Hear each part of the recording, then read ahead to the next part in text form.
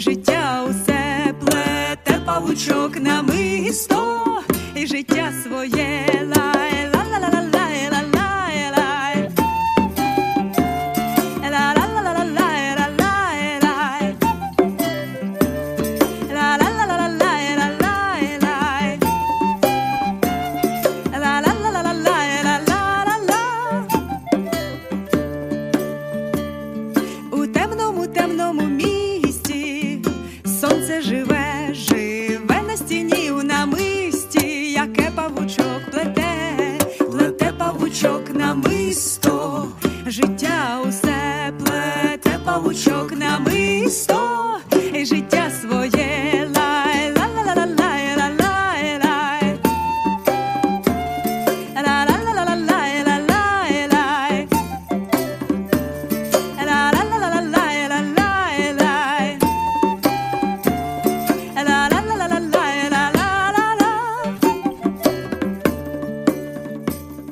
У темному місті, у чорній дірі доплів павучок намисто і впав зі стіни.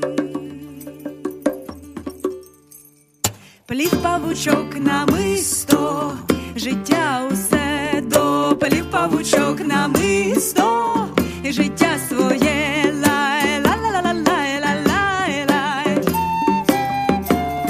Ла-ла-ла-лай, ла-лай, лай. Ла-ла-ла-лай, ла-лай, лай. Ла-ла-ла-лай, ла-ла-ла-ла.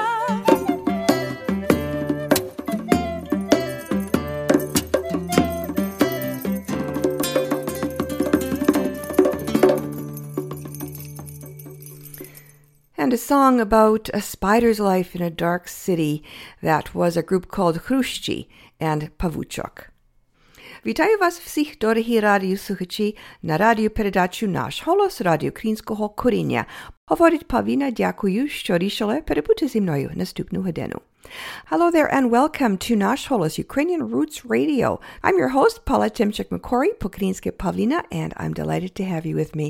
We have a great program lined up for you on Ukrainian Jewish heritage, an interview with an American photographer who's documenting the exodus of Jews from Eastern Europe a century ago.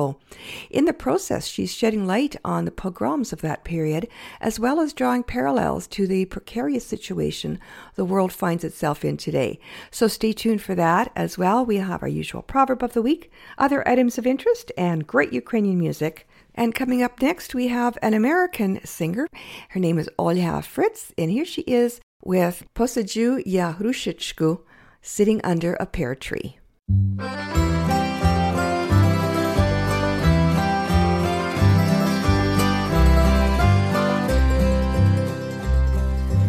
Посаджу я грушечку, хай буде гай. Посаджу я грушечку, хай буде гай. Нічка ж моя темная, і ти зорі ясная, дай Боже, дай. Нічка ж моя темная, і ти зорі ясная, дай Боже, дай. Росте, росте грушечка, хай буде гай. Росте, росте грушечка, хай буде гай. Нічка ж моя темная, і ти зорі ясная, дай Боже, дай.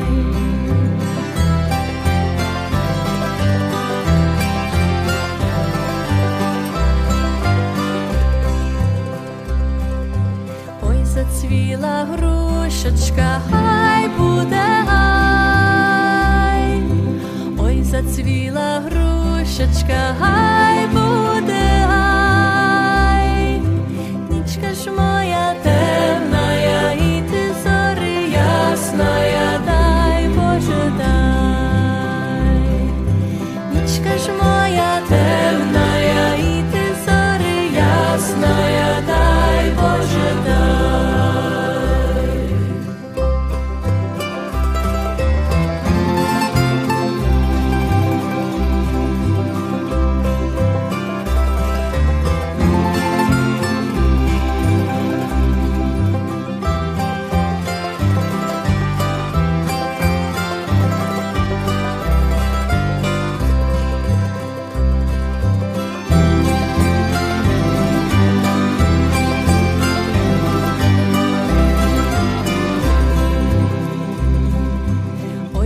зірву я грушечку, хай буде гай.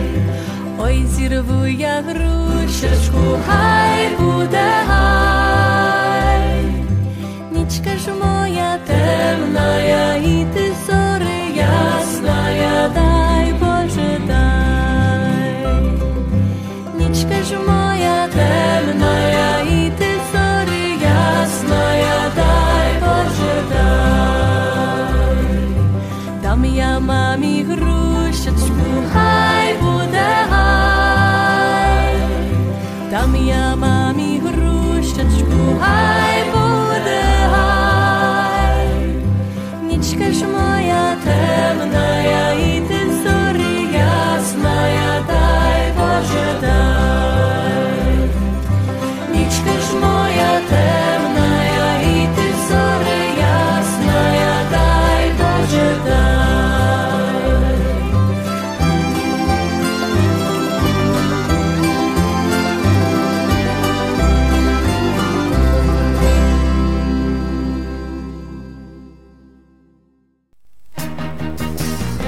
Thanks to the foresight and generosity of its donors, the Taras Shevchenko Foundation has been investing in the future of the Ukrainian-Canadian community for over 50 years. Since 1963, the Taras Shevchenko Foundation has been funding initiatives that strengthen our Ukrainian-Canadian identity and enhance our Ukrainian-Canadian cultural heritage. These include fine and performing arts and arts groups, museums, cultural centers, education, as well as authors, journalists, and the Ukrainian-Canadian media, including this program. The foundation strives to become the premier not-for-profit foundation in Canada which acknowledges the Ukrainian-Canadian community as a fundamental component of Canadian society. Nash Hollis listeners are encouraged to support this vision through continued donations into the future. To apply for grants, make a donation, or for more information, visit shevchenkofoundation.com.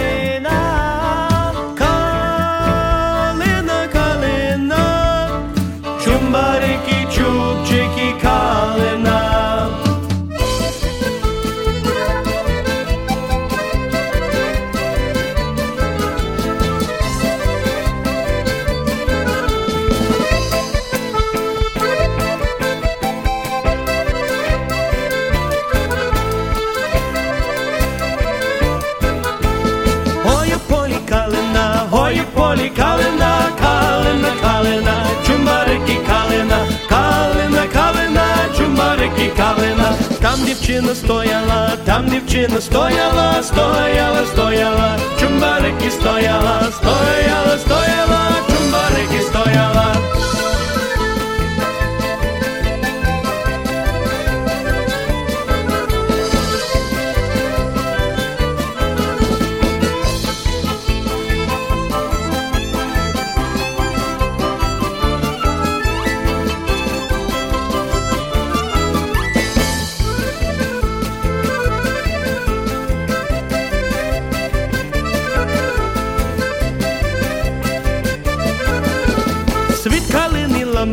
Світ калини ламала, ламала, ламала, чумбарики ламала, ламала, ламала, чумбарики ламала. Тапочечки складала, тапочечки складала, складала, складала, чумбарики складала, складала, складала, чумбарики складала.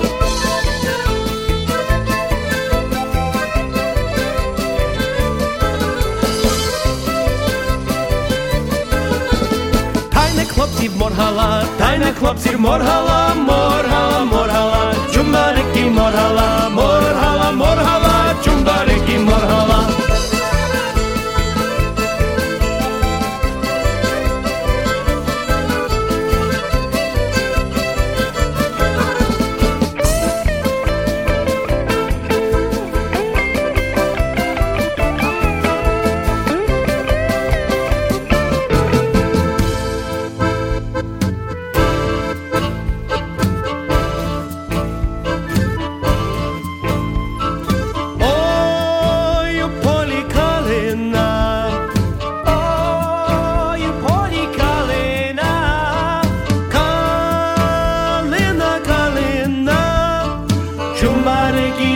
jubjiki kalena.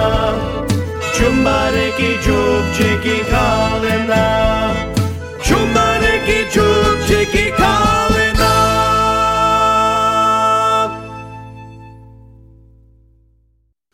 From Winnipeg, Manitoba, that was Slough High and a song about that high bush cranberry tree, Kalena. Coming up next from Montreal, one of my favorite girl groups from there, Cheremshena, and a traditional Ukrainian folk song, Через поле широке, Across the Wide Field.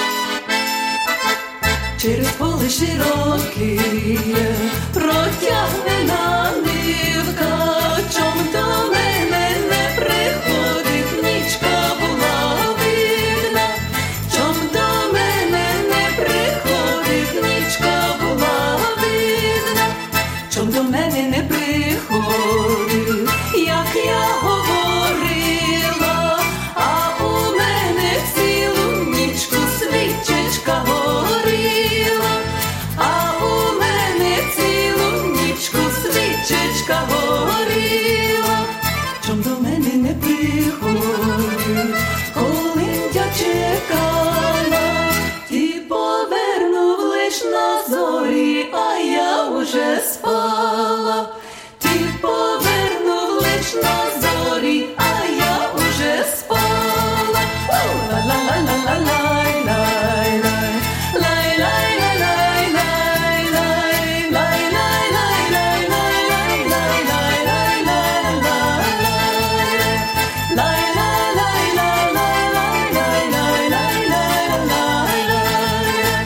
Не ходи мій попід хату, не топчи мій грядку, я до тебе та й не піду, почекай до ранку, я до тебе та й не піду, почекай до ранку.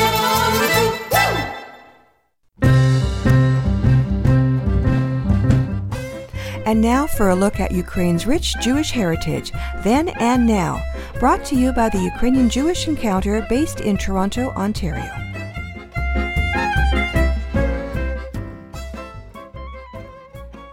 Diane Covert is a Boston-based photographer who uses her talent and love of the craft to bring attention to genocide and terrorism.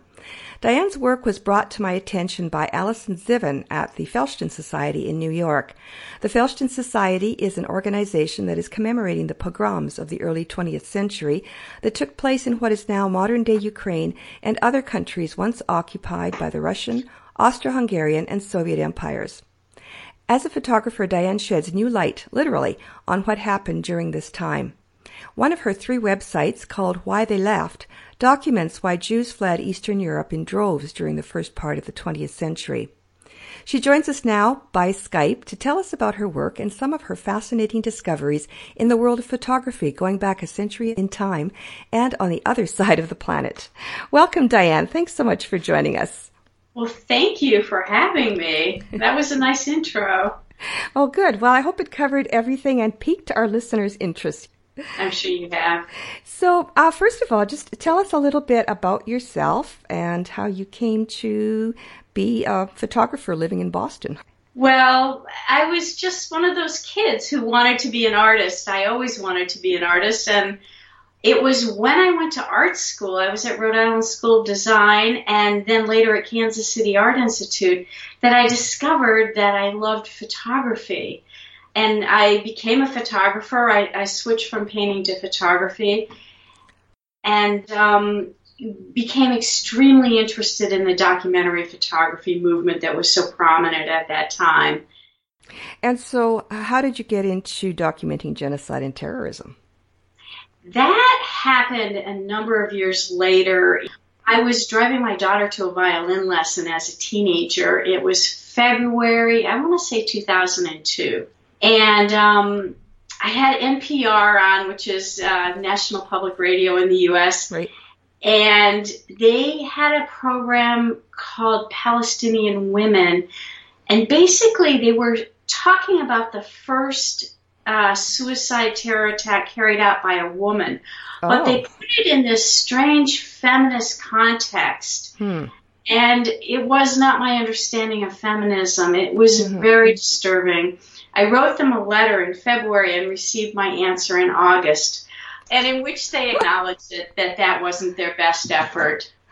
But by then I had decided that the world didn't really understand this idea of suicide terrorism, and that you put on a suicide vest and the human being becomes the bomb, actually, and you can go up to a group of people anywhere in the world. This can happen, and for any reason, and there are always disputes.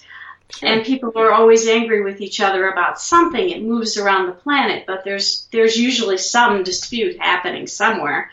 And I didn't think that in any way we should be tying that behavior to feminism, which I saw is certainly much more noble, or is certainly nonviolent. So it made me decide that I wanted to teach people or show people via photography about terrorism. Now, that was an interesting problem because although there were photographs of, buses and cafes that had been blown up, most people couldn't tolerate looking at them. They're too anxiety-provoking, horrible. So one day I just popped in my head that I could use X-rays and CT scans. The doctors told me that this is their word, but that it's sanitized. In other words, there's no blood, and you can look at this and study it and really understand the damage without the anxiety which interferes with our ability to absorb it. And those are photographs. I consider them straight photographs, but they are made with a different wavelength of light, and they let us see inside of terrorism and also inside of the mind of the terrorists themselves. Wow. So after that experience with, NPR, you decided to go on a series of speaking tours, or right? I built the show. It's a large installation. It's still available for if people are interested. The last time I showed it was 2013 at a gallery in Virginia. But I built that installation and started showing it in 2005, and it toured the United States. It went to Harvard, it went to Stanford, it went to UC Berkeley, it went to medical schools, it went all over the place. And my point was, more than just this is horrible, but this is horrible and this is very simple to do. Because when you look inside of these X-rays, you see hex nuts and bolts and screws. I mean, the bombs are made out of things that you can buy in a hardware store anywhere in the world. And I wanted people to understand how easy it would be for this phenomenon of suicide terrorism to spread, no matter how you feel about Jewish people or how you feel about Israel. And there are disputes. People don't agree or whatever, but the idea that this is a technique and almost always carried out by very young people who are too young. The adolescent brain is not mature enough to understand the permanence of death. It's a terrible thing. And, the sad thing is that this really is nothing new. The technology is new, but over time you've had this irrational hatred towards people that manifests in these acts of terror. And it happened during the Holocaust. It happened before the Holocaust, throughout time. And people just don't seem, their brains don't engage. I don't know if their emotions take over or what it is. But, you stop and think, this is another human being. Why would I want to inflict such harm? But yet, they did. And, 100 years ago, now, as I mentioned, we were connected through the Felshtun Society. We were just talking recently with Alan Bernstein at the Felshtun Society about their commemorations of the pogroms from 100 years ago, in which most people only maybe have a vague awareness of, thanks to Fiddler on the Roof, right? So you have a whole website devoted to documenting through photographs those pogroms. So tell us about that and how you got into that. Well, as I worked on the X-ray project, I I understood about myself that I was very interested in Jewish history and the history of anti-Semitism specifically, and bringing visual evidence or saving visual documentation. Mm-hmm. So I moved the X-rays into the field of art in part to save them for future historians, for others to think about what we saw here, because they were obviously only created to help people to survive. And my own background is, I grew up in a Jewish home, and all of my relatives, grandparents, and great aunts and uncles, one way or another, both sides, came from families that left during the various waves of pogroms. There were 3 big waves, I think. The first was at Fiddler on the Roof. And then there were some around 1906, I think 1903 to 1906. And then the biggest and most destructive wave was the Russian Civil War pogroms. And I knew that I wanted to do something about the pogroms. I did not have a lot of information about them. But I happened across a graduate student bulletin from Harvard. I live not too far from there. And there was a young man who was doing research into the Russian Civil War, Jewish Defense League or something. And I was able to contact him, and he showed me this book. It's all in Russian, 78 photographs. It's a very rare book. And I said, this should be a photo show. They're amazing pictures. It's quite an in-depth archive of the pogroms, specifically during the Russian Civil War. And he told me that it had originally been a photo installation, that in Moscow in 1923, they hung a show of photos, and they had an exhibit of documentation around it, which is bigger than the book, but it is a catalog. And they only published 5,000 of them in Moscow. They published them not until 1926. And then the people who, the main person who compiled all the documentation was probably purged. He disappears after 37. Wow. So these photos exist in these catalogs, and I tried to see if the originals existed in archives in Ukraine. I had no luck with that. But I have the photos. I actually own my own copy, and I decided to bring them into the 21st century, because how many of them survived, and then who's able to look at them. So the idea was to take them and kind of really literally pull them out of the grave and present them again for the purposes of scholarly research, education, and also families who want to know a little bit about their own past, because they all came with Russian captions, and I have them translated into English. So you can look at them and see either Russian or English, or see both, actually. Oh, that's fantastic. And that's on your website called whytheyleft.org? Whytheyleft.org has a sampling of those. We have a nonprofit called the Jewish Diaspora Cultural Foundation, JewishDiasporaFoundation.org. And we are going to be building this site out to include all of that. My dream is to take not just these photographs, there are others, and build a very large searchable archive.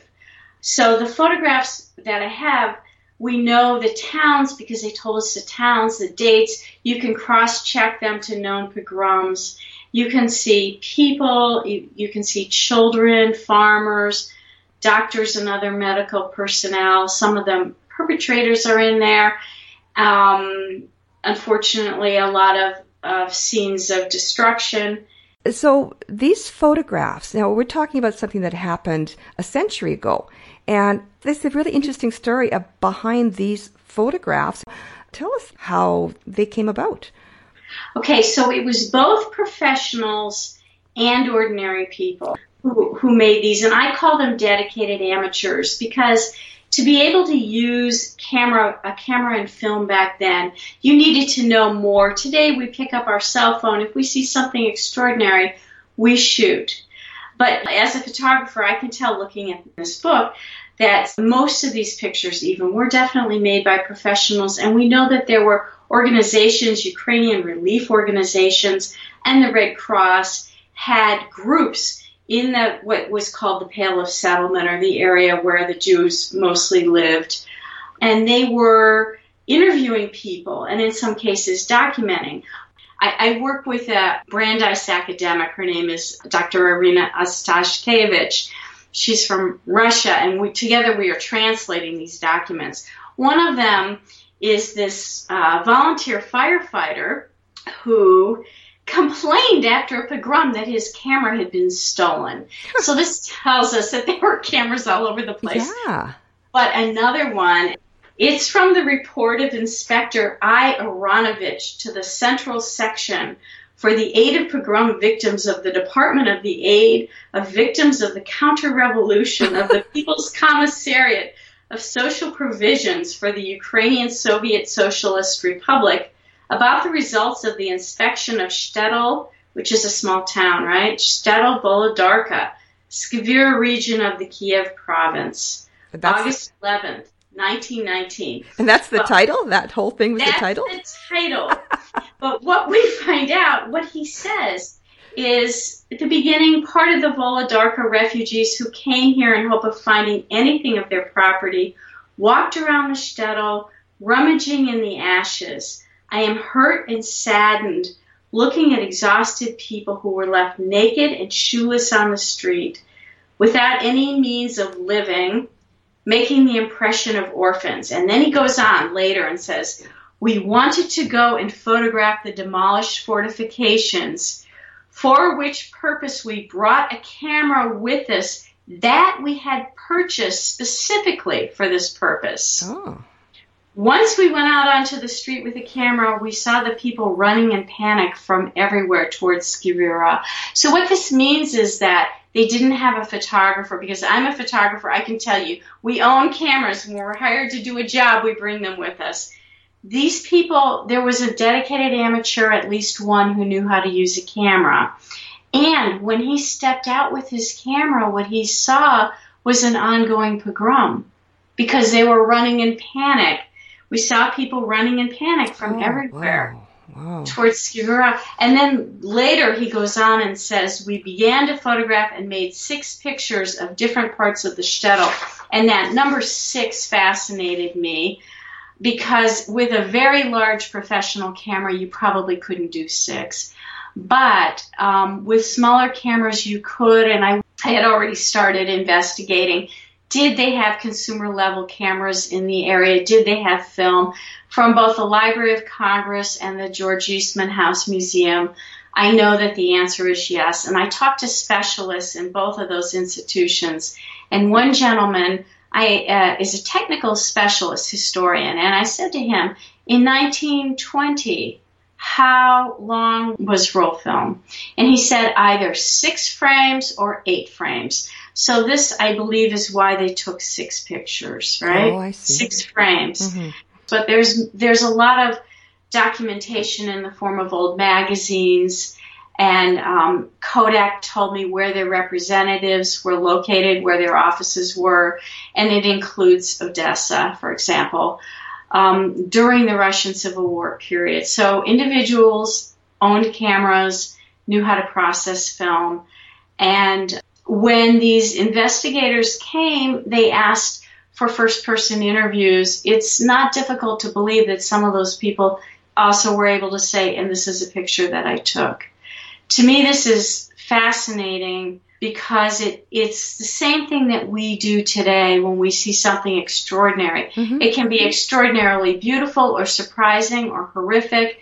It could be something that happened in war-torn Syria. Was there not, I think, a little kid who uploaded pictures, right, and it went all through the internet? This is the beginnings of the ability to do that. What a look back in time to see the start of where we are now. So if people want to find out more about the pogroms themselves, a picture is worth 1,000 words, right? At this point, you go to whytheyleft.org because it's about why people left and came to the U.S. or Canada.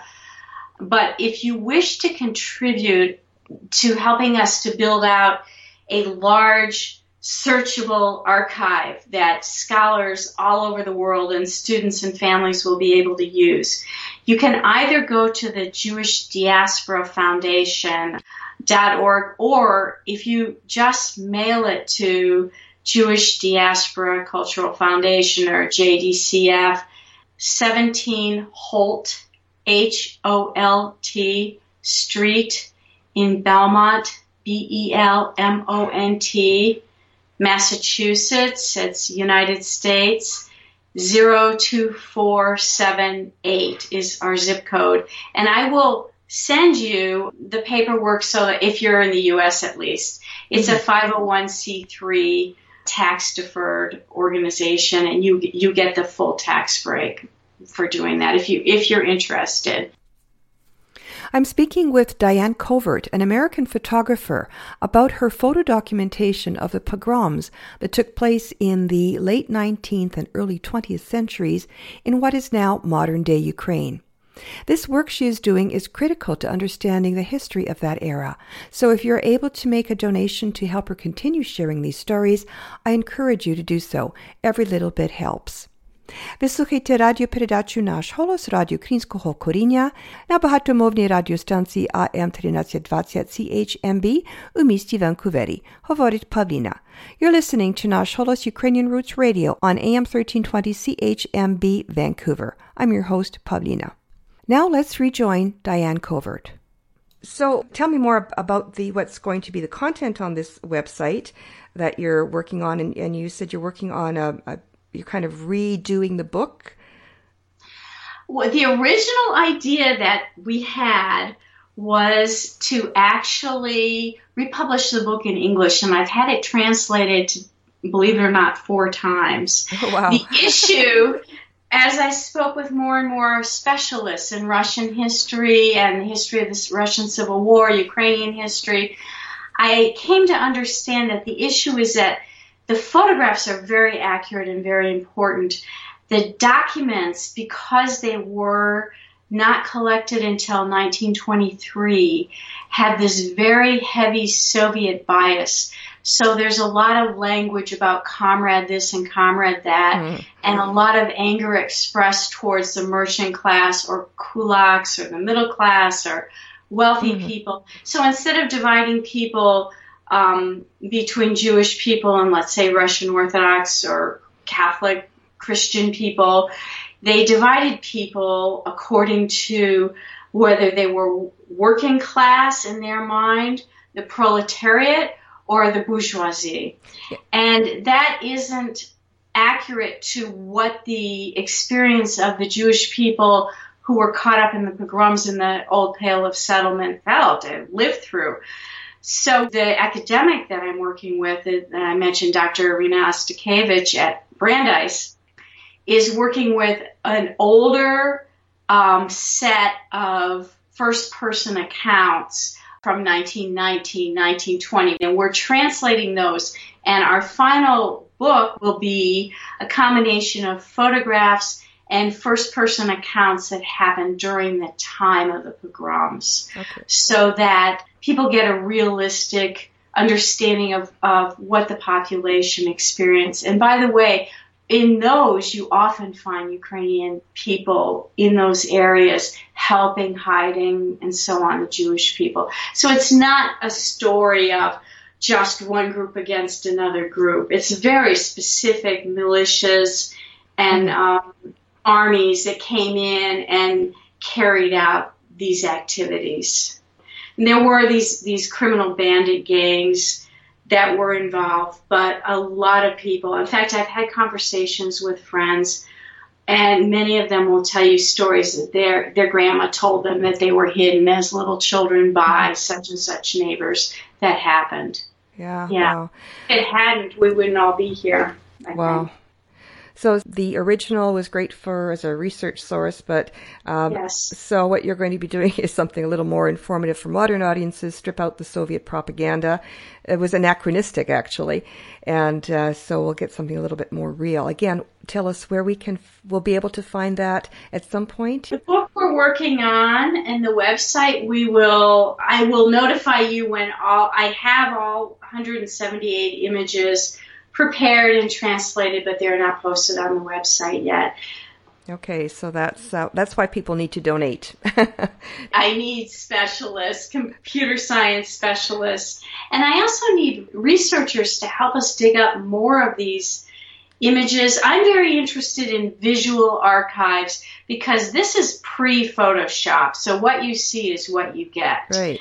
And I want good sources of first-person documents where people are describing what they went through. And that will be able to be compared to, say, what people are going through today in different parts of the world.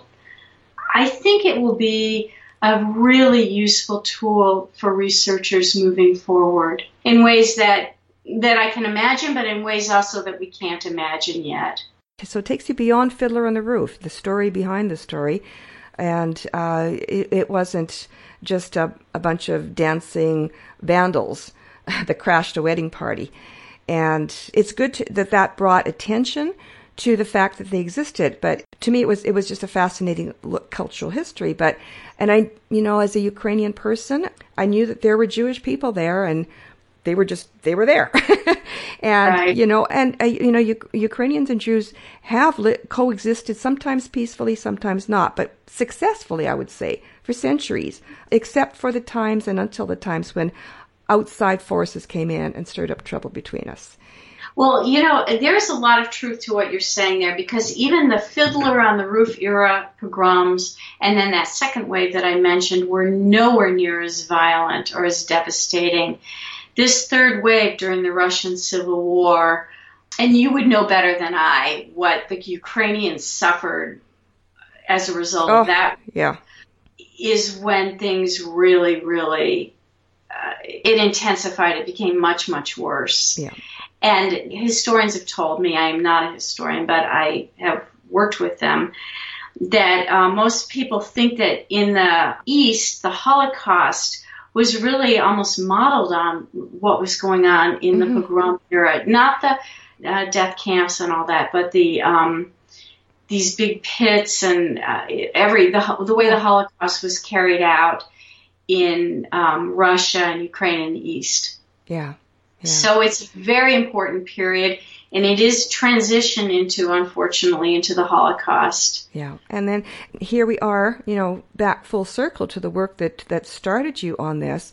Is it knows no boundaries. It's just, it's universal, I guess. It just carries on, and I think people need to look within themselves. It is so easy to become one of them if you're not careful, isn't it? Right. Minority groups, I guess. I suppose what happens is minority groups under times of stress are very, very vulnerable. I mean, I don't know that. Again, it's not my expertise. This is pure speculation. But you see it in a lot of the world. That's part of why this work is important, because it sheds light on genocide in other parts of the world. And it's not necessarily the very first photo archive, because the Armenian genocide was a few years earlier, but because there was so much concentration of apparently cameras and photographers and specialists in interviewing people and recording it, it's a very, very deep, broad archive of information. And it reminds us of what goes on in places like even Syria today or other parts of the world. So I think it needs to be studied. I actually think that the things that I would see in it, or even today's historians see in it, may not be the things that people see in it in the future. There may be deeper understanding as people study it. That's another piece of why I'd like to preserve it. I think that for example, there was always germs or something going on, and before we had microscopes, but then we looked in the microscope and we said, wow, that's interesting. I think there may be some kind of information that's buried in these images that scholars with fresh eyes will see in the future that we don't necessarily see today. So this is a way of looking forward by looking into the past and understanding the whole root cause, or perhaps not the root cause, but understand that this is not new and it's been going on, and maybe there is a way that we can stop it or at least reduce it. Yeah. And that's another really big piece. I wouldn't show most of these images to middle school children, and certainly not elementary school children, but high school teachers can use some of this, and college professors can use some of this in classes around differences, either political or racial or religious differences, or differences in ability, we say, and help people understand that hatred can really spin out of control, and it has very far-ranging consequences. I mean, this is not a bad thing necessarily, but 3/4 of the Jewish people who live in the United States today are descendants from people whose, like myself, grandparents, great-grandparents, whatever, in my case, grandparents, entire families left. My grandparents were children, and their parents just said, we have to leave. My grandfather was a baby, and his parents had lost 2 children in a previous pogrom, and they left, Children. So people leave. It changes I'm sure it changed things in Ukraine, and it changed things in the United States. Some for the better, not for the better. That's not for me to speculate. But these things have very, very, very far-ranging consequences, and we see it today within the past few years with panicked people escaping war-torn areas. Yeah, yeah. So to get a look back into this period of time, a century ago in photographs, tell us again, Diane, where to find your work online. Okay, the whytheyleft.org has at this point most of the images, or not most of them actually, a handful of the images. JewishDiasporaFoundation.org, one word, will soon have links to many, many more of them. I have already had 178 images translated. Oh, wow.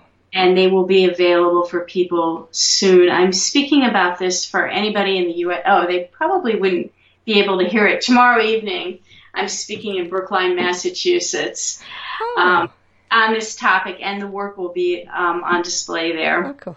So for people to find out more about the pogroms, about your work, the photographs, whytheyleft.org, and as well a broader range of work, JewishDiasporaFoundation.org, where people can make a donation as well. Awesome. Thank you so much, Diane. Thank you, Paulina.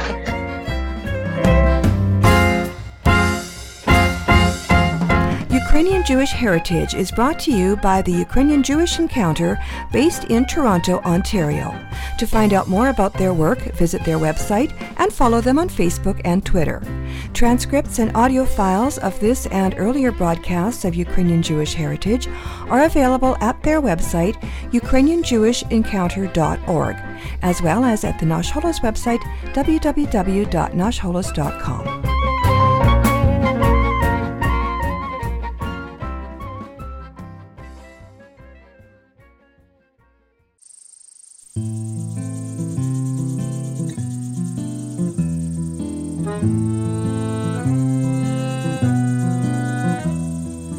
Темная ніч, тільки гради свистять вдалині, без зупинок і без вихідних. лупить арта скажена. В цей пізній час ти, кохана, в Фейсбуці сидиш, видивляєшся вістки, зато молиш Бога за мене. Курва війна розлучила з тобою мене, але вона неодмінно колись скінчиться. Знаю, тоді знову ми, як колись, заживемо. Віра в це надихає мене, і з загарбником биться. Нечисть повзе, вже осілася міцно в Криму, пошматовано рідний Донецьк, біль у душах стражденних. Так як колись мій дідуньо фашистів смалив, так і я за поребрик зжену окупантів мерзенних. Голод і сніг, бруд окопів у нігті проріс, і лиш у сні все ошатно і променисто, хоч би на мить доторкнутись до тебе з дітьми, обійняти стареньких батьків, прогулятись по місту. Вже багатьох не побачиш у нашім строю, тіло в землі, але пам'ять про них нетлінна. Низько вклонись всім загиблим в нерівнім бою, всім, хто душу і тіло поклав за твою Україну.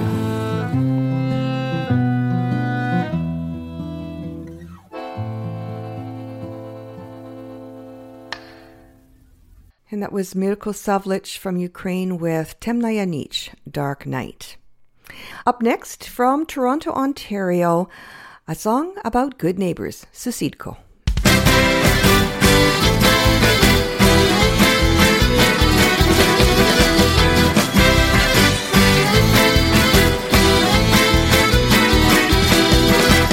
Заспіваємо пісню веселеньку про сусідку, молоденьку про сусідку. Заспіваємо, серце наші звеселяємо. Ой, сусідко, сусідко, сусідко, позич мені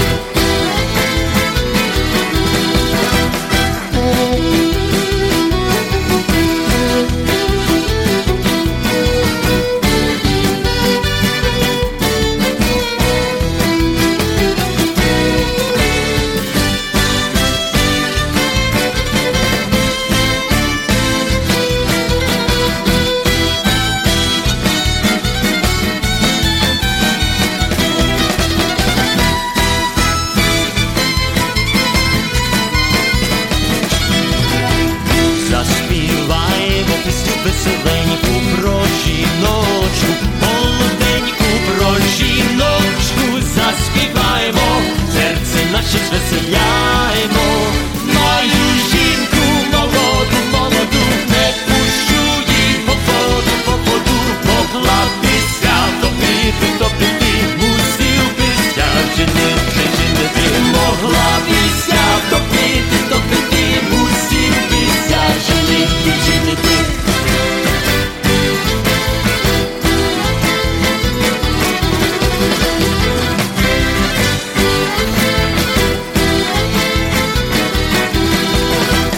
Заспіваємо пісню веселеньку про мандрівця, молодого про мандрівця. Заспіваємо, серце наше звеселяємо. Ой, дівчино, не вір ми, бо я хлопець мандрівний, мандрівний. Я мандрую тут і там, подобаю дівчатам, дівчатам. Я мандрую тут і там, подобаю дівчатам, дівчатам.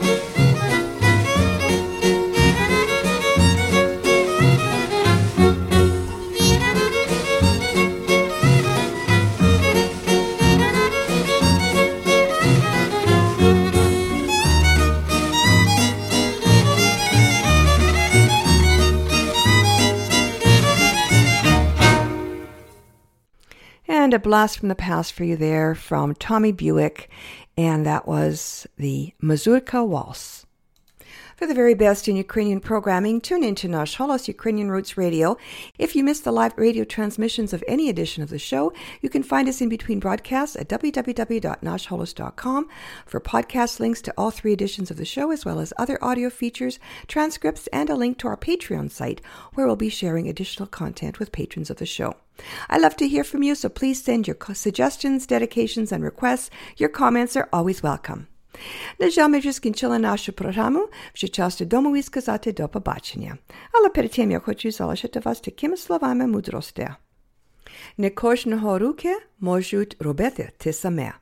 And our proverb of the week translates as, not all hands can do the same thing.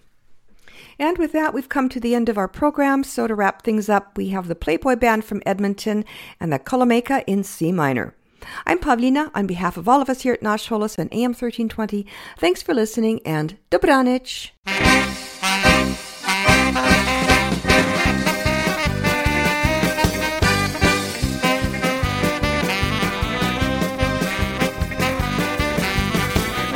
Ой, поїде кімінай за ту дівчиноньку, подібив я на машеті сюди дівчиноньку.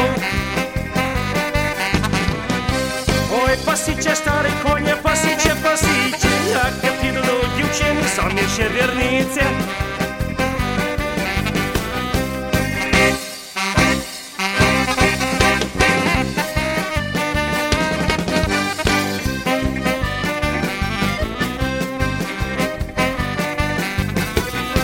Притулені на узеку гусеньку пливає, як собачить є дівчина, серце уміває.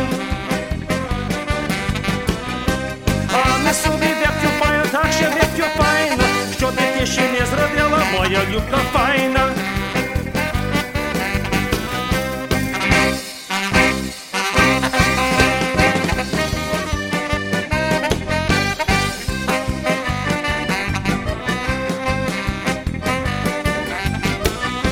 Пам'ятаю, дівчинонько, як ти начудувала, голотує кірниченьку, звідси воду брала. Чтобы я врна водою хитаю собою, що ти дуже так за мене, як я за тобою.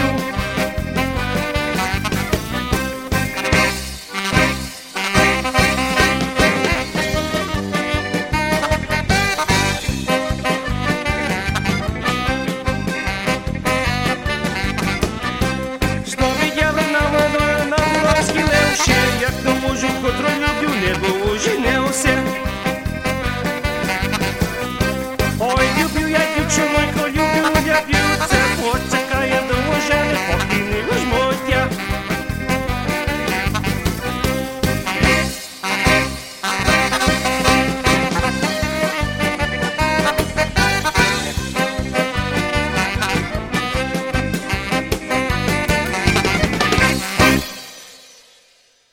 Love this podcast? Support this show through the Acast supporter feature. It's up to you how much you give, and there's no regular commitment. Just hit the link in the show description to support now.